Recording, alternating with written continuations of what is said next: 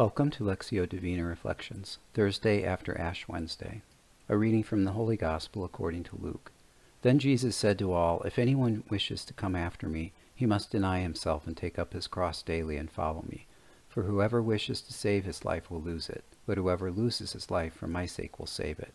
What profit is there for one to gain the whole world, yet lose or forfeit himself?"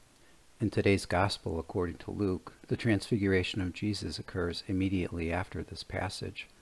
So, in speaking of the daily task of Christians, Jesus refers also to his own passion, death, and resurrection.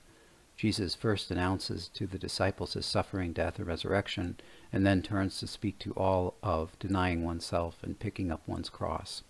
In the paradox of dying to self to live in Christ, Jesus is the template. He goes first for the sake of all of us. To follow Jesus is to choose life, to heed God's voice, to be obedient to the Father's will. As Moses said to the Israelites, "Choose life then, that you and your descendants may live, by loving the Lord your God, heeding his voice, and holding fast to him." God, help me today to choose your will out of love for you. In that love, give me strength in choosing to deny myself to live in Christ. Keep me alert to the needs of others, aware of my imperfections that prevent me from seeing you present in that moment. Give me the grace, Lord, to recognize your will, to be fully aware of it, and to choose to accomplish it. Be my constant help. From the responsorial psalm, "Blessed are they who hope in the Lord. He is like a tree planted near running water, that yields its fruit in due season, and whose leaves never fade.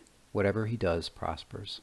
Glory be to the Father, and to the Son, and to the Holy Spirit, as it was in the beginning, is now, and ever shall be, world without end. Amen.